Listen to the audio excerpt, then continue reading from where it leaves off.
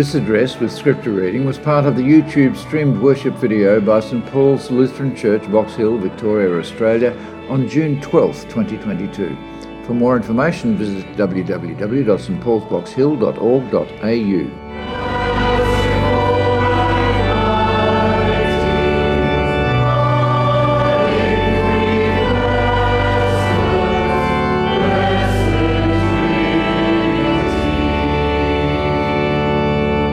Mysterious Trinity, God, wonderful God, you've revealed yourself to us through the living word, your Son, and by the power of the Spirit, we worship you.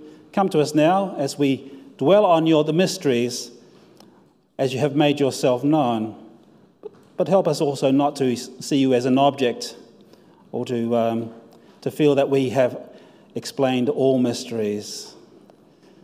So come to us now by your Spirit, we pray. Amen. Please be seated.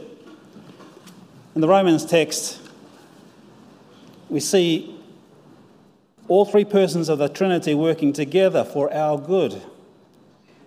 Therefore, since we have been justified by faith, we have peace with God through the Lord Jesus Christ, through whom we have obtained access to this grace in which we stand. And so we boast in our hope of sharing the glory of God. And not only that, but we also boast in our sufferings, and knowing that suffering produces endurance, and endurance produces character, and character produces hope. And hope does not disappoint us, because God's love has been poured out into our hearts through the Holy Spirit that he has given to us. Three persons of the Godhead, all working together to bring us justification by faith, bring us peace and love, and showing us a way to live to his glory. So God just does not reveal himself just so we have a bit more knowledge about him, but to know him and his love and walk in that love. The community of the Trinity comes to us that we might be a community of faith giving him glory. And though the word Trinity is not found in the Scriptures, the triune God represented by the word Trinity does indeed exist in the Scriptures. And though it is a mystery beyond our full understanding, the Church has always confessed the triune God. We confess three coexistent, co-eternal persons who are God.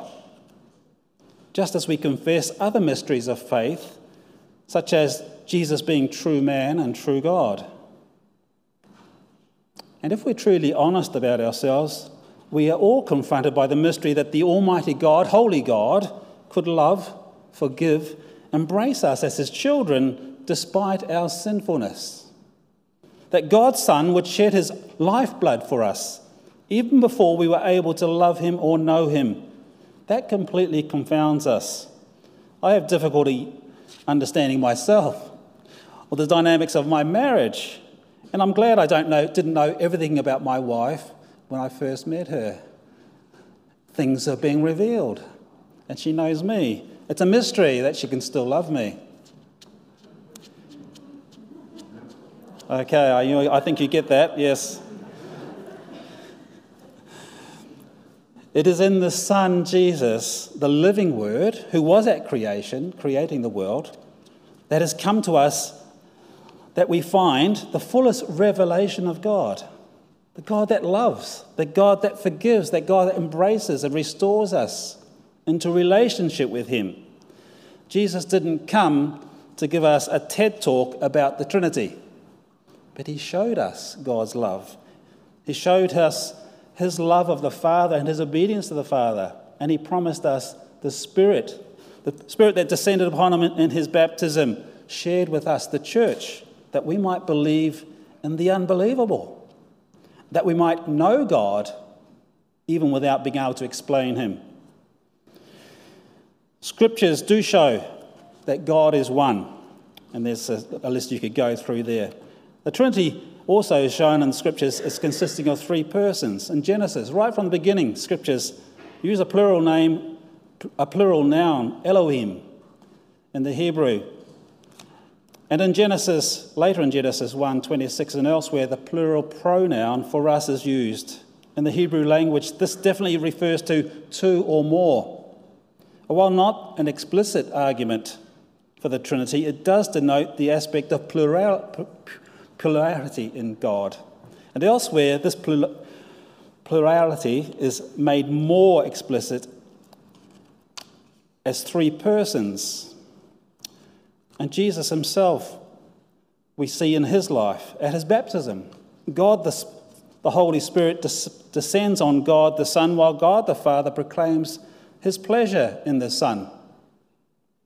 And Jesus also commissions his disciples in Matthew 28 to baptize all nations in the name of the Father and the Son and the Holy Spirit. This and the Trinitarian blessing in the second letter to the Corinthians 13:13 are examples of three distinct persons in the Trinity. And these members of the Trinity are distinguished one from another. In the Old Testament, the Spirit is distinguished from the Lord.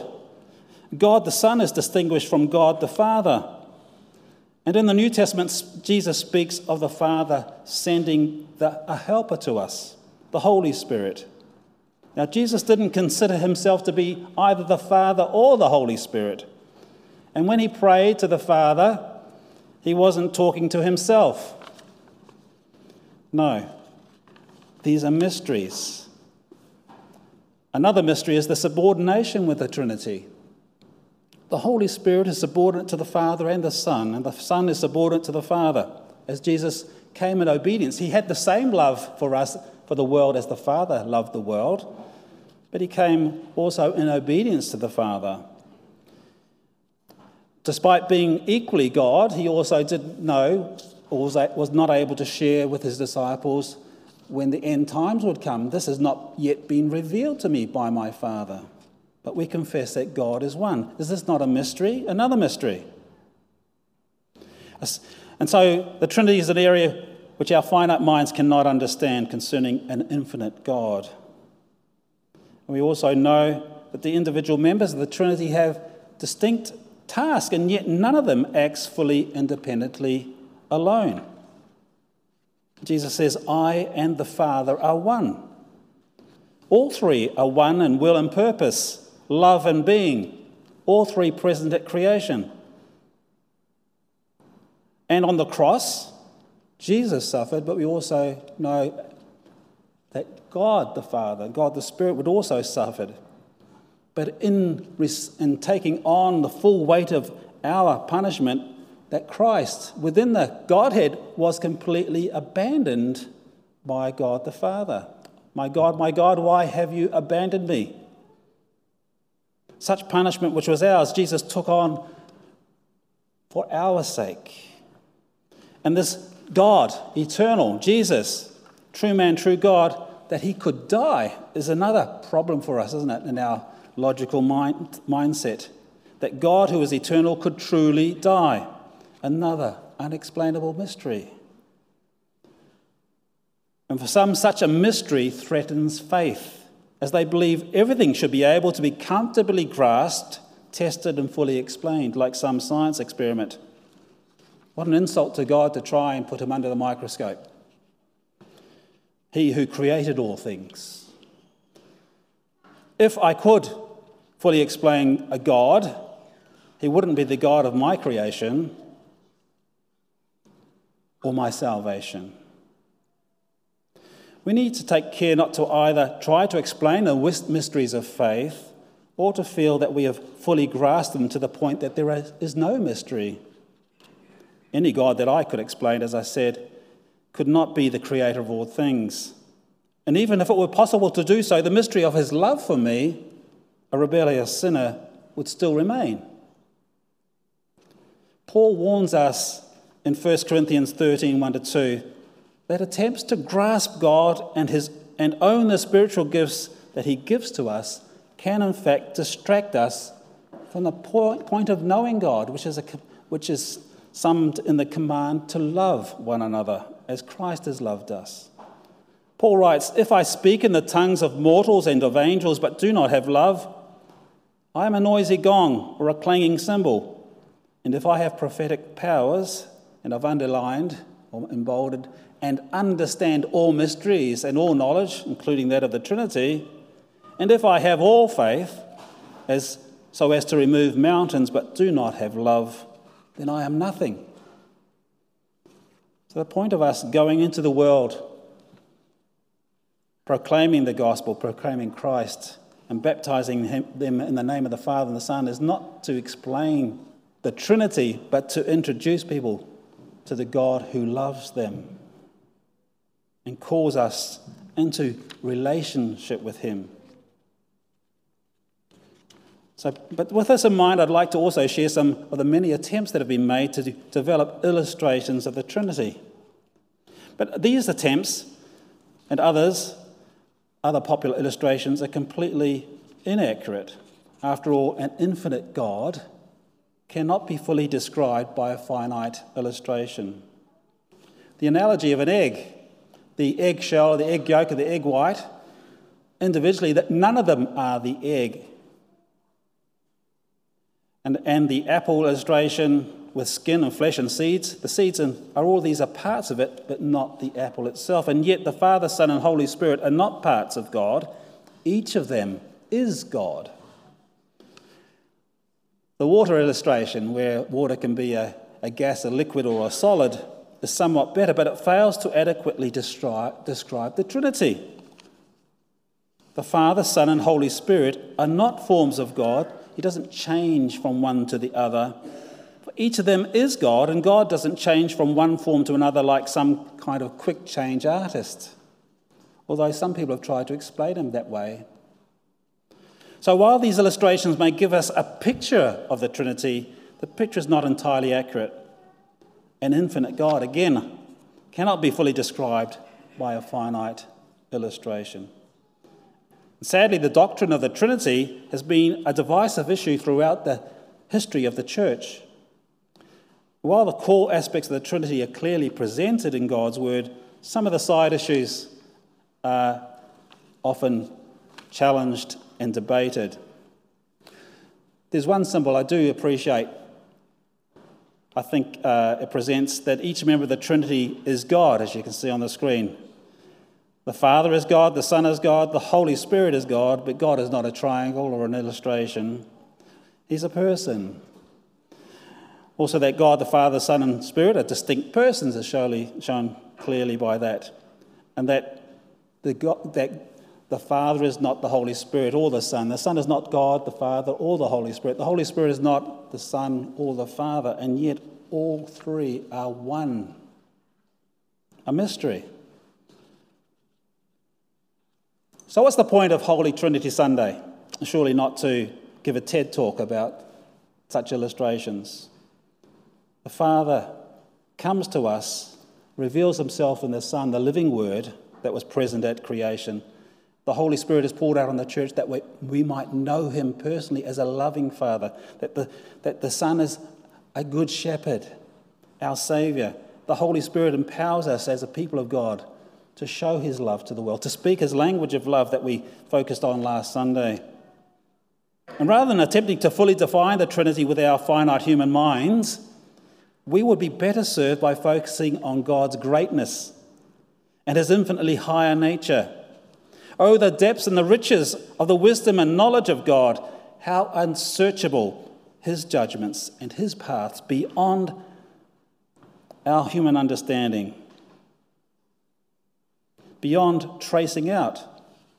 Who has known the mind of the Lord? Or who has been his counselor? Words from Romans 11. And how amazing that he would care for me, that I can know him, and his love for me as loving Heavenly Father, Lord and Saviour, brother, teacher, friend, and a lover of my soul. I would insult my wife to try and describe her just simply on paper. How much more impossible to describe the wonders and mystery of our God. And Christian hope is not destroyed by mystery. Some people fear that, don't they? Everything has to be explainable. But we walk by faith. By the power of the Holy Spirit, we love and know the unknowable. And by the Spirit, we have faith in things unseen. So we rejoice, and we've been praising God today, telling him how wonderful and holy he is as he's revealed himself, and how empowered by him and the relationship that we have him. And we introduce people to him, not to be able to describe the mysteries, but to know the mysteries and be empowered by them. Joined by Christ and by his indwelling, we are drawn personally into the mystery of the Trinity.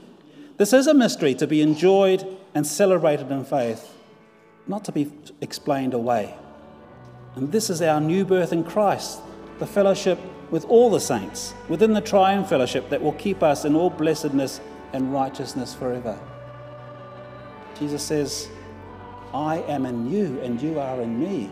Now, if he's part of the Trinity, then he draws us into that triune relationship, which is eternal. What an amazing privilege.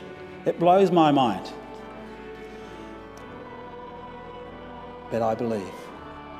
And God comforts me when I do not understand or fully believe. So now receive the Trinitarian blessing of 2 Corinthians chapter 13. The grace of the Lord Jesus Christ, the love of God, and the fellowship of the Holy Spirit be with you all, now and always. Amen.